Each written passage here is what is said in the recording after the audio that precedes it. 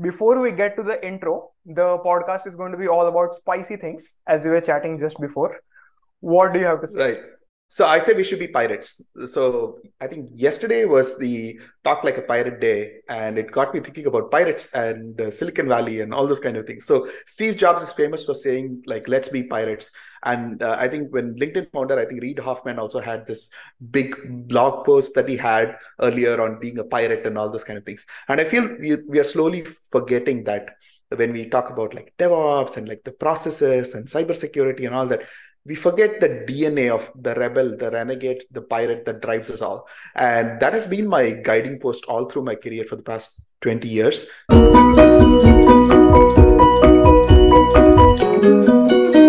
I mean, we should all be pirates. We should be more pirates than what we are now. I mean, just to be clear, this is different from piracy, Yes. of course. So Yes. it's the spirit of the pirate that you're talking about. Do you That's want to true. expand on that more? What is Oh the yeah, spirit of the absolutely. pirate? So there is spirit of the pirate is not to be encumbered by rules and processes and kind of like move fast and break things, right? I mean, they call it move fast and break things now, right? The idea is that when you are working for a big company or this thing, you may have several layers of bureaucracy that you have to deal with to get something done, right? In the end, software is about expressing your ideas into code and making it work so that those systems work. And sometimes most of these processes are to aid engineering and not to be in the way. And when you find the processes are in the way, I feel it's okay to break them, right? It's okay to get around them a bit, like ship things. And the important thing is shipping. So the goal is that if something gets in your way of shipping, you should prioritize shipping over following a rule. My 2 cents. Perfect. Of course, like don't follow the process to the verbatim, explanation of it, which takes us to the point that you should understand why a process exists. One thing is to follow it. Second thing is to That's understand the right. philosophy behind why it was created and what is the value that you're supposed to get out of it. With that spicy introduction, do you want to introduce yourself, Vagmi? Yes. Hi, I'm Vagmi. My full name is Vagmi Mudumbai. You can find me on LinkedIn. I'm sure it'll all get linked down in the podcast Yeah. description. So I have been writing code, and somehow people have been paying me for it for the past 20 years. Actually, I have worked in companies both big and small. I worked with SAP Labs. I worked with small. I have started my own. I'm again starting my own like one person solopreneurs, kind of like a startup now, and it's very scary given that I have 2 kids and a mortgage. But yeah, that's me. So I tend to do pretty much everything across the board. I started off writing VB apps, ASP.NET, like JSP struts apps, and I've gone, onto the DevOps side. I've built mobile apps. I have architected big systems. I've played around with AI. I'm kind of like all over the place. So there's no one single bucket that I fit into. Awesome. And you started your career from India, and currently you're based out of That's right. Canada. Canada. That's right. So I moved here about four and a half years back, and also set up our company here. Tarka Labs is set up here. It's a consultancy. We help our clients, scale systems, build new things, and essentially be an awesome technology partner for them. And we moved here because we wanted to stay closer to some of our customers whom we were working with at that time. Awesome. What are some of your learnings from the 20 plus year career that you've had? Right. So I mean, like looking back, right, 20 years looks like a long time, but it kind of like moved pretty fast. Um, um, I started off, I mean, my guiding post has always been about craftsmanship. So I always feel you need to be focused on the craft and continue learning every day. And as you learn every day, you slowly start getting exposed to different things. And as you solve problems, get exposed to new things, I mean, you naturally become better. And I think Peter Norwich, I think he said, oh, become an expert programmer in like 10 years or something like that, because there used to be this Sam's 21-day books say, oh, learn something in 21 days, right? It was all the fad. Like when I was growing up, I think around like early 2000s, something like that. And it was, I mean, it is the thing that, okay, software development has always been a craft, right? I mean, there is software engineering and software craftsmanship. Often they are seen in opposition to each other, right? You say, oh, do you want to do good engineering or do you want to be a craftsman? I say it's kind of orthogonal concerns, I would say, right? You have to be a good craftsman and you have to do good software engineering. So being a good software craftsman means knowing your system really well, understanding your IDE, understanding your like pair programming techniques, or understanding how you can do different sorts of testing with this thing, or understanding your tools better, right? And learning how to express things quickly with and experimenting on shorter loops, right? All that is a sign of a good craftsman. Good engineering is all about system architecture, putting larger systems in place, and how do you operate those large systems, right? And for that you need engineering. So there are two orthogonal concerns for me, and I think you should get good at both. Isn't being a good craftsman a subset of being a good engineer? Can you be a good engineer without being a good craftsman? Seems like no, Um, because craftsmanship seems to be about smaller things where you know how to right, use the tools, you know what tools exist in the first place, right, you know which tool to use when and which tool to not use when. And it's just about using tools. So you have all the tools under your belt, and right, then you go out in the world and build big systems. So is it right. not like a subset of being a good engineer? Yes and no. I think in order to be successful as a good engineer, you need to also embrace craftsmanship and become a good craftsman. But that said, people have built good systems where they have not necessarily explored the craft. Like someone who's um, essentially been building backend systems, or someone who's just been a game developer, only working on like 3D rigging models and like doing these things. You could be really good at what you do and like focus on one aspect of engineering alone and do that well and be a good engineer without being a good without exploring the craftsmanship. So you may have a very narrow focus, right? So when I say being a good craftsman is also to explore and make yourself uncomfortable from time to time. For example, you want to switch editor, so you're very comfortable with VS Code.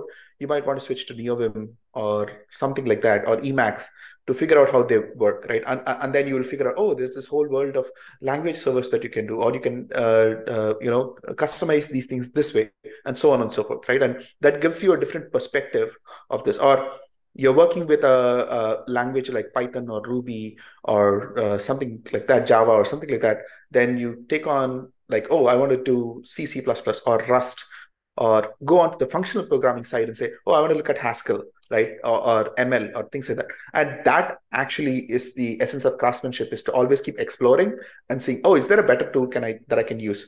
Or just learning a tool for the sake of learning, so that you can use lessons from that in another programming language that you use. Or say, for example, you learn functional programming, you can come back to Java and say, hey, I have lambdas here, I have this idea of immutability in Haskell, and that's how it works. How can I apply that in Java, even if I'm using, just standard Spring and things like that? How do I embrace immutability there? Do you think people have time today to do all this? um, in today's world, it's so fast paced, and there are startups, and people are always job hopping. That's a thing now. And Yes, apparently, people switch jobs every year as well. I have done that right. myself, by the way, in the beginning of my career. That had to do more with me not fitting into the company, and I was growing too fast. With all the free money flowing, now it has come to an end. But do people have time? And, like, do you see people do this realistically today? I still see, I mean, statistically speaking, the distribution of, say, like people with these kind of interests are more or less the same. There are more people coming into software development now, given that it's a very lucrative field. Everybody on YouTube is like, oh, become a programmer now, earn six-figure salaries, those kind of things, and so on and so forth. Yes, there is a lot of, and in India, it happened even before it happened out here in the West, right? In India, software engineering was seen as the job to get to. And Yeah. there's so many people. I mean, the Three Idiots were essentially, built on that. There is a AIB sketch, or somebody had a sketch where they had these engineers come in, and then, this is really funny sketches. But my Mm. point is, yes, there are a lot of people who are not passionate about this and who come in and so on and so forth. But there are also people who are passionate about it, right? And anybody who's listening to these kind of podcasts uh, is, I think, is self-selected in that bucket, right? So I'm talking to my people. If you are taking your time to listen to two people talk about technology, right, and Yeah. engineering and things like that, you're in the right crowd, right? You go to conferences, you're in the right crowd, right? You do open source programming on the side, and you're hanging around on some random Twitch guy streaming, building some open source stuff. You're in the right crowd, right? So for those kind of people, take time to learn these things, and they cannot not do it.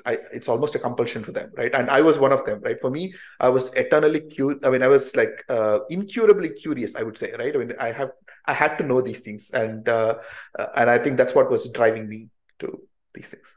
So how would you pick them up? Just pick an editor, pick a language, and read some articles, read some documentation, just tinker with it, try getting Absolutely. excited.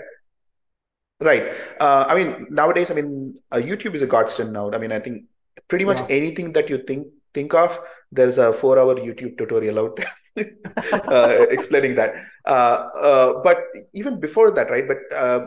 But if you want to really know something, you have to build it, right? There's this really famous scene in The Matrix. It's one of my favorite movies forever, right? Where Neo goes to like meet Seraph, and then Seraph fights with Neo, right? And then he asks him to stop, and he said, "But you fought with me, right?" And he said, "Oh, you don't really know a person until you fought with them, right?"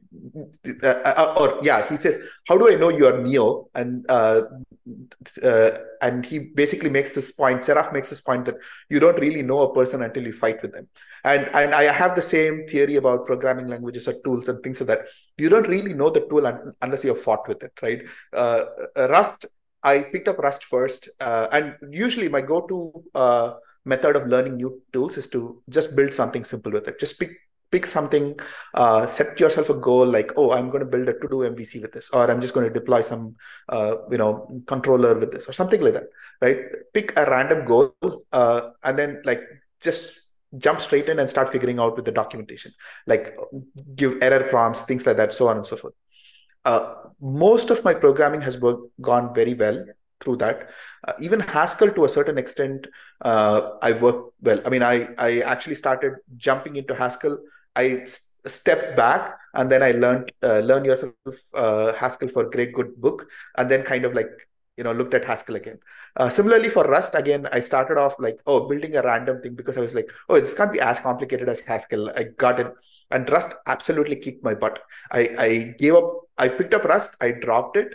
I said, it's stupid. I can't figure it out.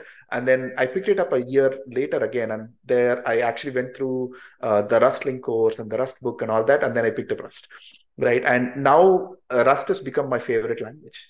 And when I talk about tools and technologies, sometimes I talk about them very passionately, and people kind of confuse my enthusiasm with endorsement, right? And say, oh, he's so enthusiastic about Hmm. it, so I think he endorses this language, which is not true. I mean, given another language, I plan to pick up Zig next, to figure out, okay, how that works and so on. So I'm very promiscuous with my choice of technology. I keep like trying out different things. Yeah, goal is just pick something up, build something with it, run with it, see where it takes you. This is seen as a big time waste by a lot of people. While I agree with you, the podcast audience is going to be in that tinkerer crowd, and Right. they would love tinkering. But Mhm. there are just scores and scores of engineers out there who are Mhm. very, very goal oriented. That Right. I have to get a job in Java. I have Mhm. to get a job in testing. I have to get a job in DevOps, whatever it is. I have to Right. get a job in Android development. So I learn Kotlin, Right. and that's it. And Mhm. I'll get on with it. And I would rather learn things that will get me hired, and that will make me Right. grow. Right. Um, is this a waste of, like, why is this not a waste of time? Do you want to expand on that? No, I would say I would take a different perspective and say there's nothing wrong with that, right? There's nothing wrong if you just want to approach it, say, hey, I want to just learn Java, I want to learn Kotlin, I want to just learn Android, and then like do that. There is so much to go in there, and if people just want to do that and get to a job, it's perfectly fine. There is nothing wrong with that at all, right? But what that limits you, I feel, is that we are in this day and age where uh, computers are essentially the fabric of our society. Pretty much all the systems that we have in our society are running through these digital information systems that are out there. Whatever medium you choose, right? It's going to be a small slice of that thing, and you are basically just tasting it, right? But when you are exploring it in this way, you have a lot more creative latitude. It may not be for everyone. I completely agree. It is not something that many people would enjoy, or they find that, oh, it's a waste of time, which is okay. I mean, people have different interests, right? I mean, I don't. I mean, I'm curious about many things, but I'm not curious about sports. I don't watch a lot of sports, right? It's not me. I've tried to, honestly. I've had friends who said, "Hey, this is great. We should come and watch a 3 hour cricket match or like a whatever time that is, or things like that." Even now, I still don't know the rules about like T20 or things like that. Sometimes, like I randomly go watch a match when I'm like somewhere there, and I keep asking somebody, "Hey, who's this guy and who's that guy, or why is he doing this?" And I never know about all these things. And they're like, "Are you for real? Are you from India? You're from Chennai, and you don't know this?" It's like honestly, like people have different interests, right? I mean, so that that's Got it. just me. Interesting. Very interesting. One analogy that comes into mind is when you're learning singing, right? Mm, You could learn either a particular type of singing, let's say Bollywood singing, or a lot of people from Bengal learn Rabindra Sangeet, right. or some folk music you'll learn, or in Western worlds, you'll learn some particular type of singing. That's And right. the most complex of it is classical music, either Right. Hindustani classical or Carnatic classical. Not everyone has appetite to be professional in that space, but That's it's right. good to learn because it creates a base and it allows you to absorb and flourish in one particular Right. niche. So you Right. might still end up being a Kotlin developer and just develop Right. Android apps. But if you're a tinkerer and if you're a pirate, from the mindset, it will allow you to be a much better Android developer or a much better automation engineer than others. Absolutely. Absolutely. And this is like an opportunity of that's unique to our generation, I suppose, right? Where you with a $2,000 device or something like that, with even much lesser, you have the option to create $1 million or more of value, right? With just that, and that kind of leverage has not been there, or most people are not privileged enough to get that sort of leverage Yeah. even now. But in the previous times, it was inconceivable that someone with a little bit of a small investment on a device and a lot of information and knowledge that's freely available can actually massively create this kind of leverage. I mean, this is unheard of, right? And the artists have known this for a long time, right? Because artists, musicians, they have seen this, right? I mean, they can create a piece of art or music that would give that kind of leverage with like people's this thing and all that. But here we are in that intersection of utility and art, right? So it's in that intersection, and which is what is very very interesting about computers and software and digital products and so on and so forth. You're absolutely right. At least, speaking about India, you can buy a 15,000 rupees laptop, which are called Mm. netbooks. There are these Right. 10-inch netbooks that you get, Right. and you can have a cheap phone which has 4G Right. in it, some 5, 6, 7,000 rupees phone, and Right. like under 25,000, maybe under 30,000, you get set up, and the phone, of course, like internet is much Mm. cheaper here, and Right. the world of knowledge, you can access so much information That's and true. just be a tinkerer.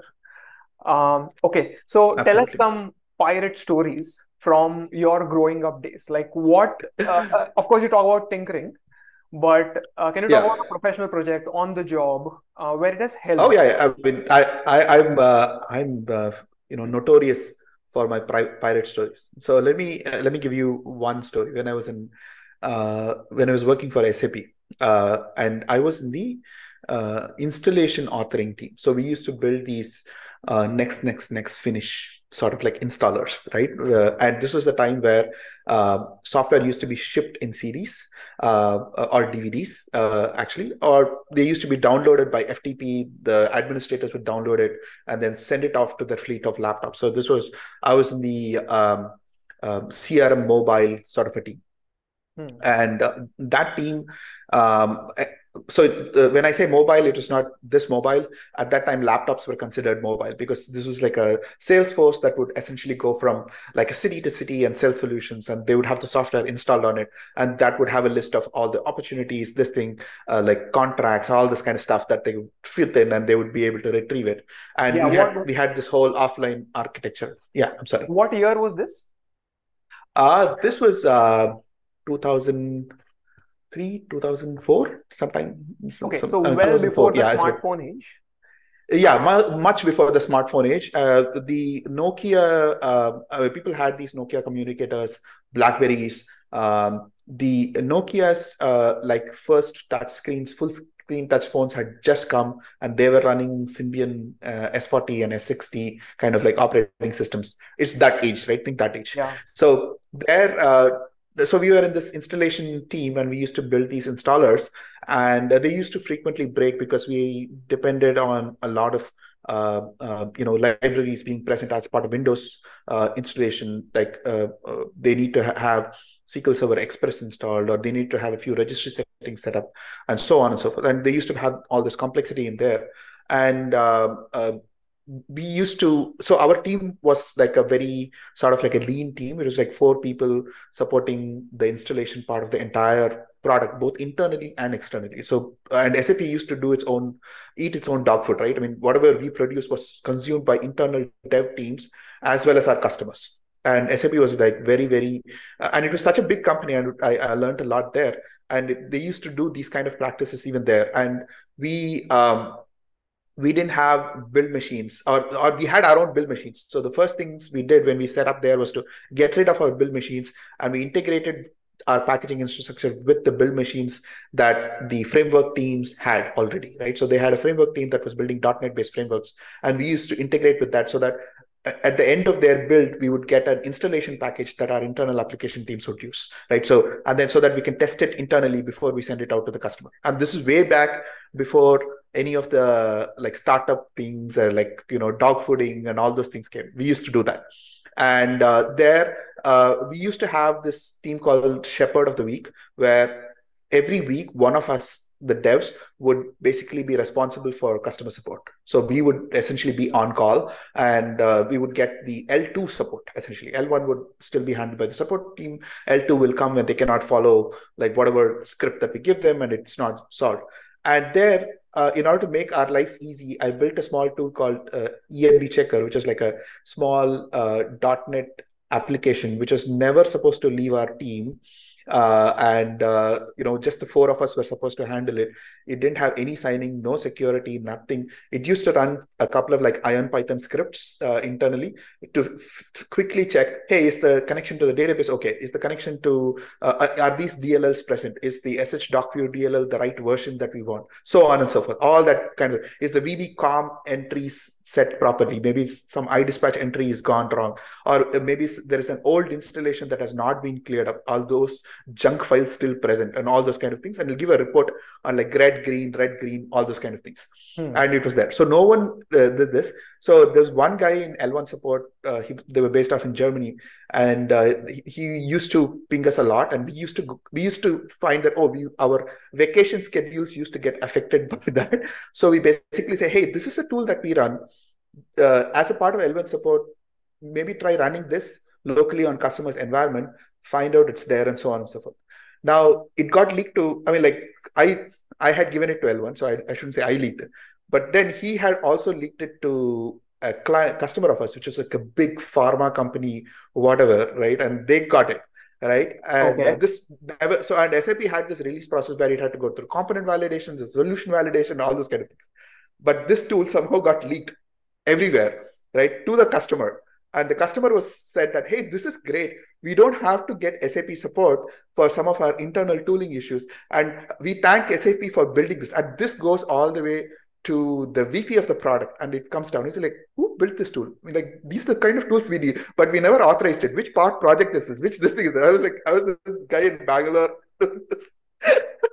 doing this thing. And that's one pirate story, right? Because you don't have to follow rules, right? I mean, no one, it hasn't had to come out as an authorized project. I mean, this is basically laziness, right? And they say Larry Wall, the guy who created Perl, said there are these three great qualities of a good programmer: is laziness, impatience, and hubris, right? So I was lazy, I was impatient to get to this thing, and I felt that, hey, this is all be fine. I don't have to inform anybody. I can just build it on my time and then like just ship it, and it'll all be okay, right? Yeah. So, and I think that worked out well. That's one story. The other story more recently is that so we work a lot with our clients on scaling their IT infrastructure and scaling their platforms and so on, as a digital platforms mostly, right? And this is one platform that's written on Rails, and it was performing rather poorly because that company went away from acquiring one customer one by one, and they were acquiring essentially companies, and they were building this whole catalog of music and that they had to be distributed and so on and so forth. And the system was under heavy load, right? And you can do only so much in terms of incremental changes, right? You can only get so much incremental value, right? It came to a point where I knew that it needed a rewrite, right? Once in a while, you need that step function change for you to be able to be effective. Yeah. And I kept pushing for it. So they had a process where you had to write a brief about it on Confluence, and then the team would vote on it, and then they would go. You would basically, if it gets approved, then that basically gets funneled back into the sprint priorities, and basically that gets broken down into tickets, and then does that. And this is such big a change that that process cannot accommodate that, right? Because no one knows what the end game is going to look like. We don't know what is going to look like. But I had a very strong hunch that this is going to work. So I pushed for it. I was the sponsor on the project that we had on that, and he was the acting CTO, the VP of engineering actually, but he was also essentially acting as the CTO. And he said, "Hey, this is too risky. I can't push it.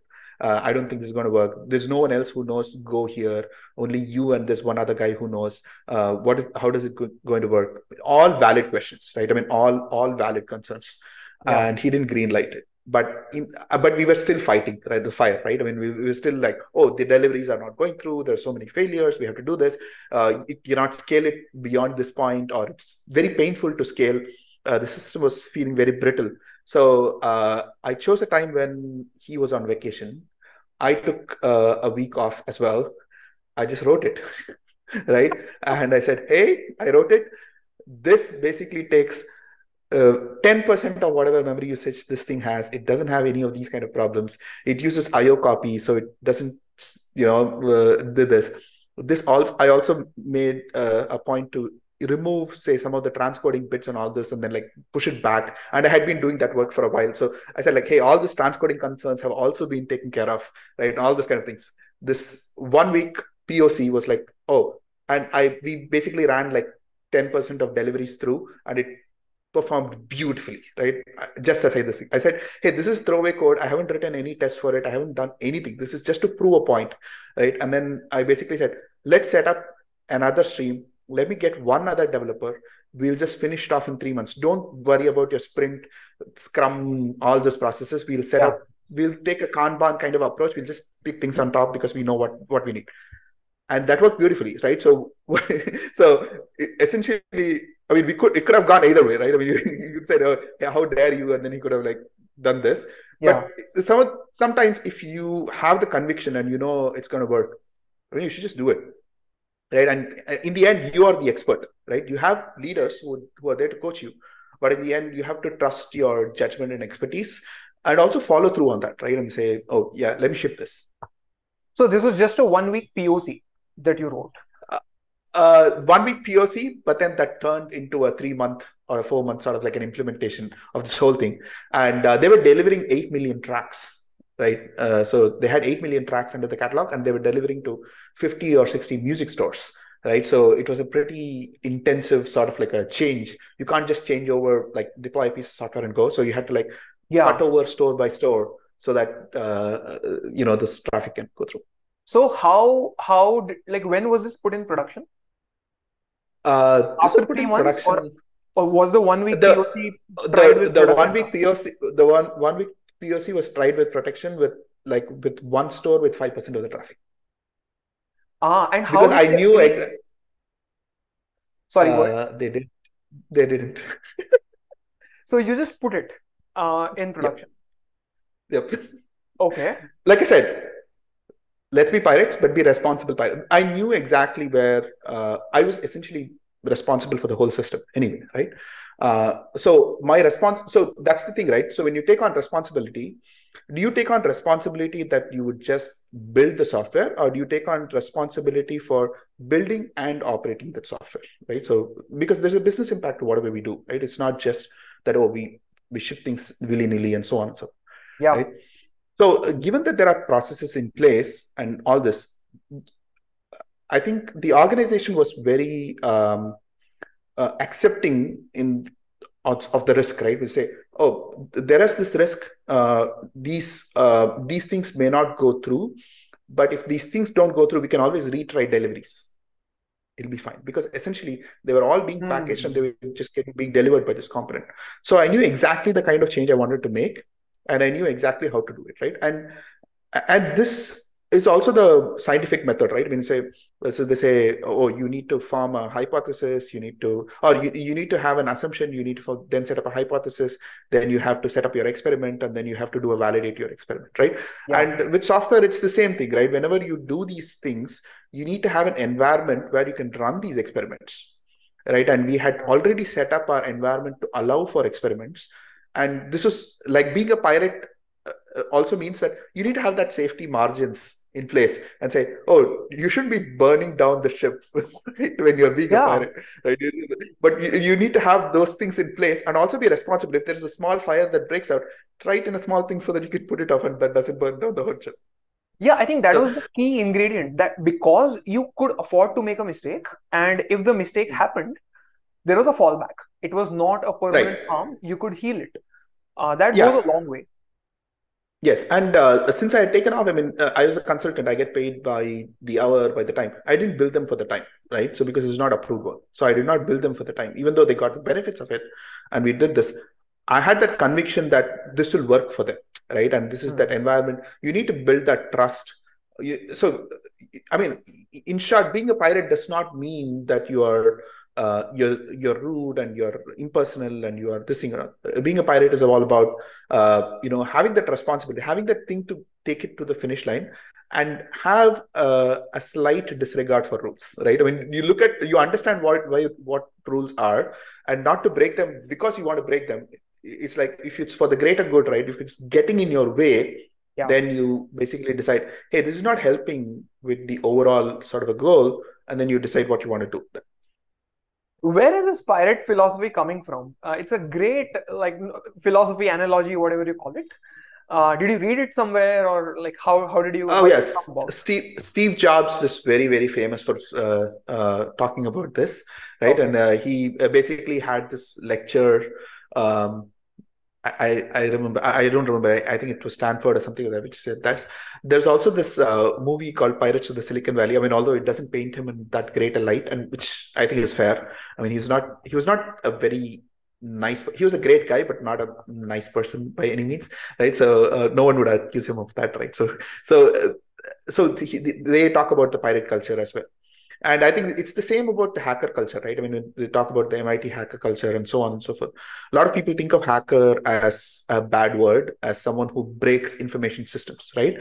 But like the free software community. It's a misnomer, actually. Exactly. Those hackers, the preconceived hackers who break things, they are actually called crackers. That's right. That's right. And the hackers are traditionally the white hat hackers So the white hat Right. adjective is actually not needed. There is nothing called as Right. black hat hacker. That's just a cracker. Uh, That's right. That's right. yeah. So right. So and this is that. So I think Eric S. Raymond was there, the guy who wrote the Cathedral and the Bazaar and all that, and he had this hacker emblem, which was like in the game of life, it was that gliders thing, which like zips through. Right. I mean, it just like zips through. It's the fastest game of life symbol that's there, and that's called the hacker symbol. And I used to even have a shirt that was printed with the hacker symbol that's there. So Wow. it's I mean, so it's all about that, right? I mean, I think oftentimes we get, I mean, we think of things as, oh, a straight path of your career and say, oh, you have to do this and this and this and this, and then you'll be successful. It's not quite that straightforward. And with software being as complicated as it is and as versatile as it is, right? I mean, Yeah. so I have this Raspberry Pi. This is a full computer that you can run stuff on, right? You have Arduinos, you have ESP32s that are coming in, which have microcontrollers that run Wi-Fi and Bluetooth and everything on board. Yeah. The nature of what these digital devices are is constantly changing, right? And but to actually, confine ourselves to say, oh, I'm a mobile developer, or I'm a DevOps developer, or I'm backend, or I'm like backend Java, core Java developer. I mean, like that's too specific, right? I mean, it's. I think you need to be and I think I see that with especially with all these boot camps and things coming in. A lot of people learning React, a lot of people learning material UI and things.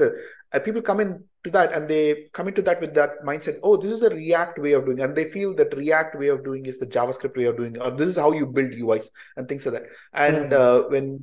when they see other ways of doing things, they are often they are often challenged. Some of them rise to the challenge and say, "Oh, this is cool. We should learn that." But some of them are like, "Oh no, this is good. I know how to build applications. React full stack way is the way to build applications, and we should do this." And I mean, for me, I have constantly been challenged by what is possible, what is not possible with this. Like, I mean, if you look at uh, AI and LLMs and all that, nobody could have predicted, right, that such a thing would happen. Like if someone asked me 2 years back, if this is would Chat GPT be a thing? Would we have something which would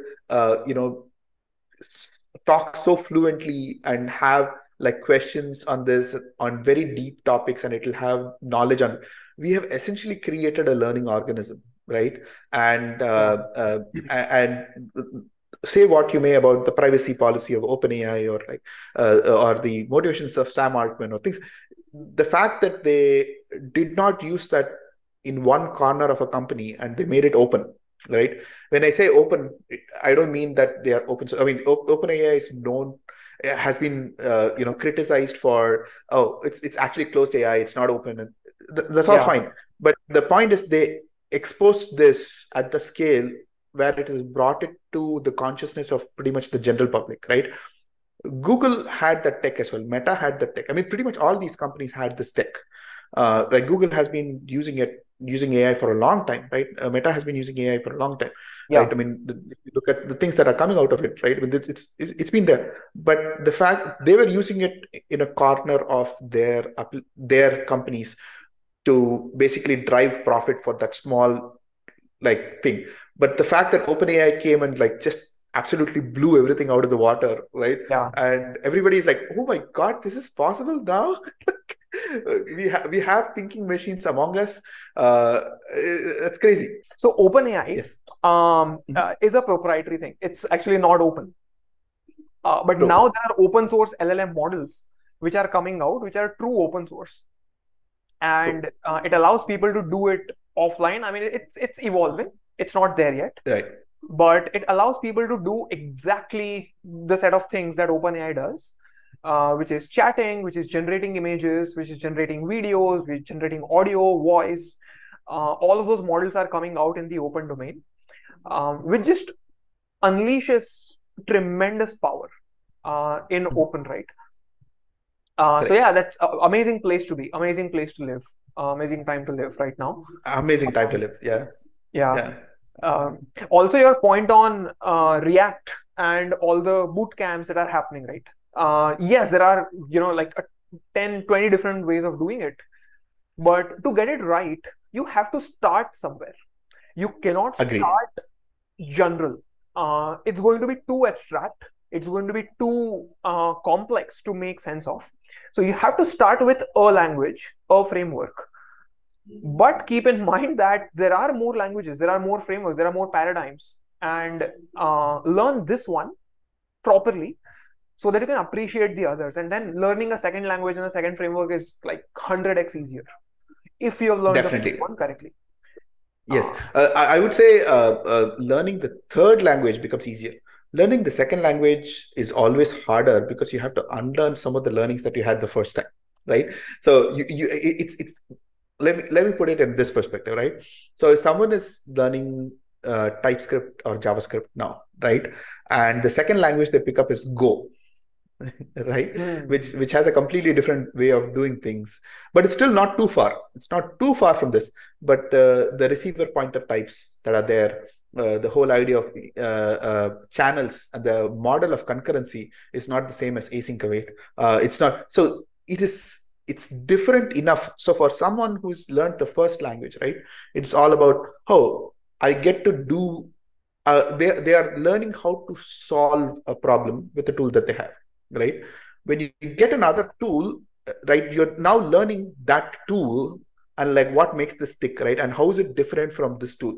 That actually makes that it's extremely valuable. It's extremely valuable to learn another tool that way and to Yeah, compare and contrast how this works with it.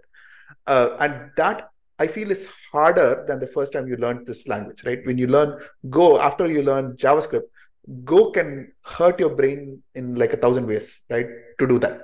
yeah, But then you learn types of Go and then you go to Rust or you go to Java, then you'll be like, yeah, I've seen these patterns here. I've seen these patterns here. Oh, they tend to do this here and so on and so forth. But again, from there, if you go to Haskell, which says, oh, you cannot assign variables. No, that's not allowed, right? You cannot change, you can't do plus equal to something, right? And that again changes your, and it's the same thing, right? Because you have thought of your model of computation in like a von Neumann kind of like a typical fellow, like, oh, I do, or a set of like tasks to perform. And then here, there is something which is completely declarative, right? Completely saying that, hey, it just makes assertions on like, oh, this is this, this is this, this is this. So given this, it should be this, right? So it's purely declarative, and that is that's again this thing, and I feel that is where the value is, right? uh, when you get into this field, know that you are getting into essentially, you're signing up for research essentially, right? You're signing up for the fact that you're going to be continuously learning, things are continuously going to get changed, the technology du jour and like the practices du jour are going to change, and good teams would often need to pick it up because no one is working with one language, one framework. They're working in an ecosystem, and as the ecosystem changes, you have to change along with the ecosystem. Otherwise, you'll be in a world of hurt. Actually, yeah. Beautifully put. That first time you're learning the language. The second time you're learning, you're probably learning the language still, the second language. But the third time, you're learning the paradigm. You're learning better abstractions. You're no longer stuck with the syntax right? and stuck with language level constructs, but you start seeing things differently, and there are different patterns that emerge, which makes things easier for you to pick up. That's And right. also, yeah, you have to keep adapting because the world is changing around you. So if Right. you know just one language or one way of doing it, in a few years you're going to be obsolete, and it will be very That's hard right. to upskill. So from that perspective, being a pirate is an invaluable skill because it just elongates your career. And in that sense, it's not a time waste. That's true. To just answer the original question, it might seem a time waste in the short term, maybe like over a horizon of a week or a month or a quarter. But over the Right. long term, it's absolutely not. It builds your character as a developer, as a programmer. And this is the same for pretty much other aspects. I mean, if you are in tech, it's a team sport, right? It's only so much that an individual can do. A group of talented individuals can create amazing things. Like, for example, WhatsApp. They say when Facebook acquired it, had 13 people or 14 or 30 people, something less Yeah. than. like 100, and the valuation that they raised was crazy, right? I mean, forget about the valuation and things like that. Even if you take something like an open source software, when you look at the contributor list, you would have a long list of contributors. Yes, there are some critical pieces which are still maintained by one or two people, but you would see the list of contributors is pretty large, and so on and so forth. So, and software is essentially a team sport. So it makes sense also to build empathy, right, to for other people as well, how what their motivations are, how they what makes them tick, and also accept people as they are, right? So that's a skill. I mean, they say that's just nature. No, I think it's a skill that can be developed. You can observe people, you can observe uh, your natural. And I am not the most social person, so to speak. I'm a bit of an introvert. I'm not the extroverted kind where I will like willingly go and talk to people and all that. But at the same time, that is a skill that I built as well, right, over the course of my career, is to learn how other people think and give accommodations as well, especially if they have a constraint, learn to appreciate that constraint and then work with that, and that would take a long way. So my mother tongue is Tamil, actually. Yeah, Yeah. good, Right. good. They have the saying is that if you have to go fast, you go alone, but if you have to go long, you go along with someone, right? And your career and your life is, and if you have, it is long, right? I mean, you want it to be a long career and a long and a fruitful one, and for that you need to build this sort of like a skill so that you can get people along and go along with that. Give us the original version in Tamil. So the original version is like சீக்கிரம் போனோம்னா தனியா போகணும், தூரம் போனோம்னா கூட யாராவது போகணும், கூட கூட்டிட்டு போகணும். Okay. So one might ask that you're talking about the pirate mindset and all this tinkering and learning tools. We talked about whether it is waste of time or not. A different question might be, why is this, like, how do we know it's still relevant? Because you're talking about early 2000s, it's like 20 years ago, practically 3 generations of tech has changed since then. 7 years is one generation. So how is it still relevant? Like, how do we know? I'll go even longer, right? I think we were talking about it a little earlier as well. We're talking about the mythical man month, right? And there are these things which the commonly you people hear people say, oh, there is no silver bullet, right, to this. That no silver bullet is one of the essays in that book that was written in 1975. It's almost 50 years now. It's still relevant, right? Another thing that I often see in microservice-based systems now is that they'll show me this map of all the microservices that are talking and linking to each other, and say, I'm like, give me the data structures, right? Give me what tables are they affecting? What are the data structures that each one owns, and how do they affect? And from there, naturally the system will fall in place, actually, right? And this is again things in that book. It says that, oh, show me your flow charts and I'll continue to be mystified, and show me your data tables and I wouldn't need the flow charts. This is like one of the other quotes in the book that's there. So the nature of what software is, or the nature of this, has not changed for a long time. Yes, tools have come and gone, things have been there, but the nature of software has not changed. And I also have a pet peeve against agile, scrum, all those kind of things as well, right? So I feel there was extreme programming, which was very valuable, and extreme programming was all about do pair programming, shorten your feedback cycle, continuously keep shipping software, make changes small. Like that's extreme programming. And the extreme programming was distilled down. The project management aspects were distilled down, and it basically became like agile systems. And from there, it became Scrum. And Scrum basically devolved into a series of ceremonies without a trace of any of the extreme programming practices in there. So, and if you have seen, I mean, there's been quite a bit of a lashback against Scrum. Say, oh, Scrum doesn't work, or Scrum versus Kanban, Scrumban, scaled agile frameworks. I mean, and they call several other sort of like derivatives of that, where they are only focused on addressing the project management and the people interaction part of it, and Mm. not the engineering aspect that needs to get coupled along with this actually, right? So do this, and that is again another thing I feel like being a pirate, a hacker, a craftsman, or whatever, they need to be cognizant of, because sometimes you're so into that pirate hat that you tend to say, hey, let them do whatever that they want to do. It's the project managers who are doing this, or the product managers who are doing this. No, it's not the case, right? You got to fight uh, to make sure that those processes and practices make sense, because like I said, it's a team game, right? You cannot do much as an individual. You have to work in a team, and you have to make sure that there are other pirates in the team, right? A product manager should be a pirate. The project manager should be a pirate. The DevOps guy should be a pirate. Everyone should be a pirate. Being a pirate is not about, oh, I'll work alone, right?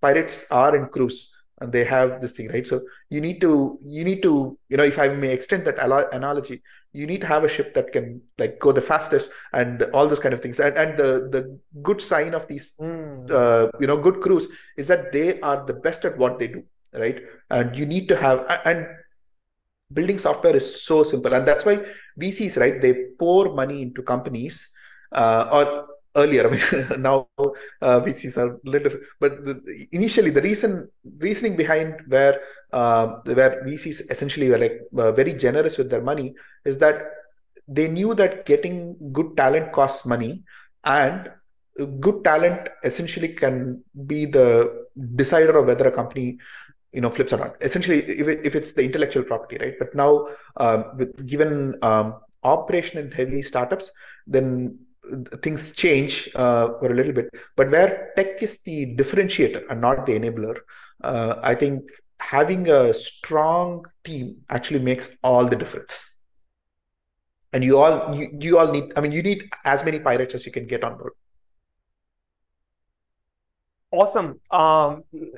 So Mythical Man Month, those who don't know, is a book that came out in 1975, and that was before Microsoft started. Like Yes. Microsoft was incorporated, and that was before Apple was incorporated in 1976. And the book came out in 75, so it was being written probably a few months before, maybe in 74 it got started, like Gordon started writing. Concepts are old, and it still works. Yeah, like cool. Yeah, this That's was good. one hell of a conversation, and thank you for that, Vagmi. Absolutely, And man. loved the insights about being a pirate, why it's a timeless advice, and why it Yes. elongates your career. So Yes. Absolutely. I do have one thing to plug in the end. I am actually starting off as my sort of like a YouTube, Twitch streamer kind of a category. yes, So I'll put the links below. I'm completely new to this, so watch me make really silly mistakes on stream, right? yeah, go visit and watch Vagmi. What do you do on your stream? So mostly programming. So I've been exploring. So I'm running a small. So I've started building a small product called Vivery, which is in the generative AI space. The goal of this company is to actually allow existing products to add Copilot onto their product suite really quickly. So essentially, you can come up with a prompt. We can expose your prompt as API and quickly add it to your existing, product, SaaS product, or what have you. So this is a startup that's tackling that. It's just me, and I'm building all this out in the open. I'm doing all these experiments, and I'm streaming pretty much everything that I'm building. I'm not as regular as this, but I'm slowly getting into the groove of this. Yeah. Yeah, looking forward to do more streams. Looking forward to do. Looking forward to you doing more streams.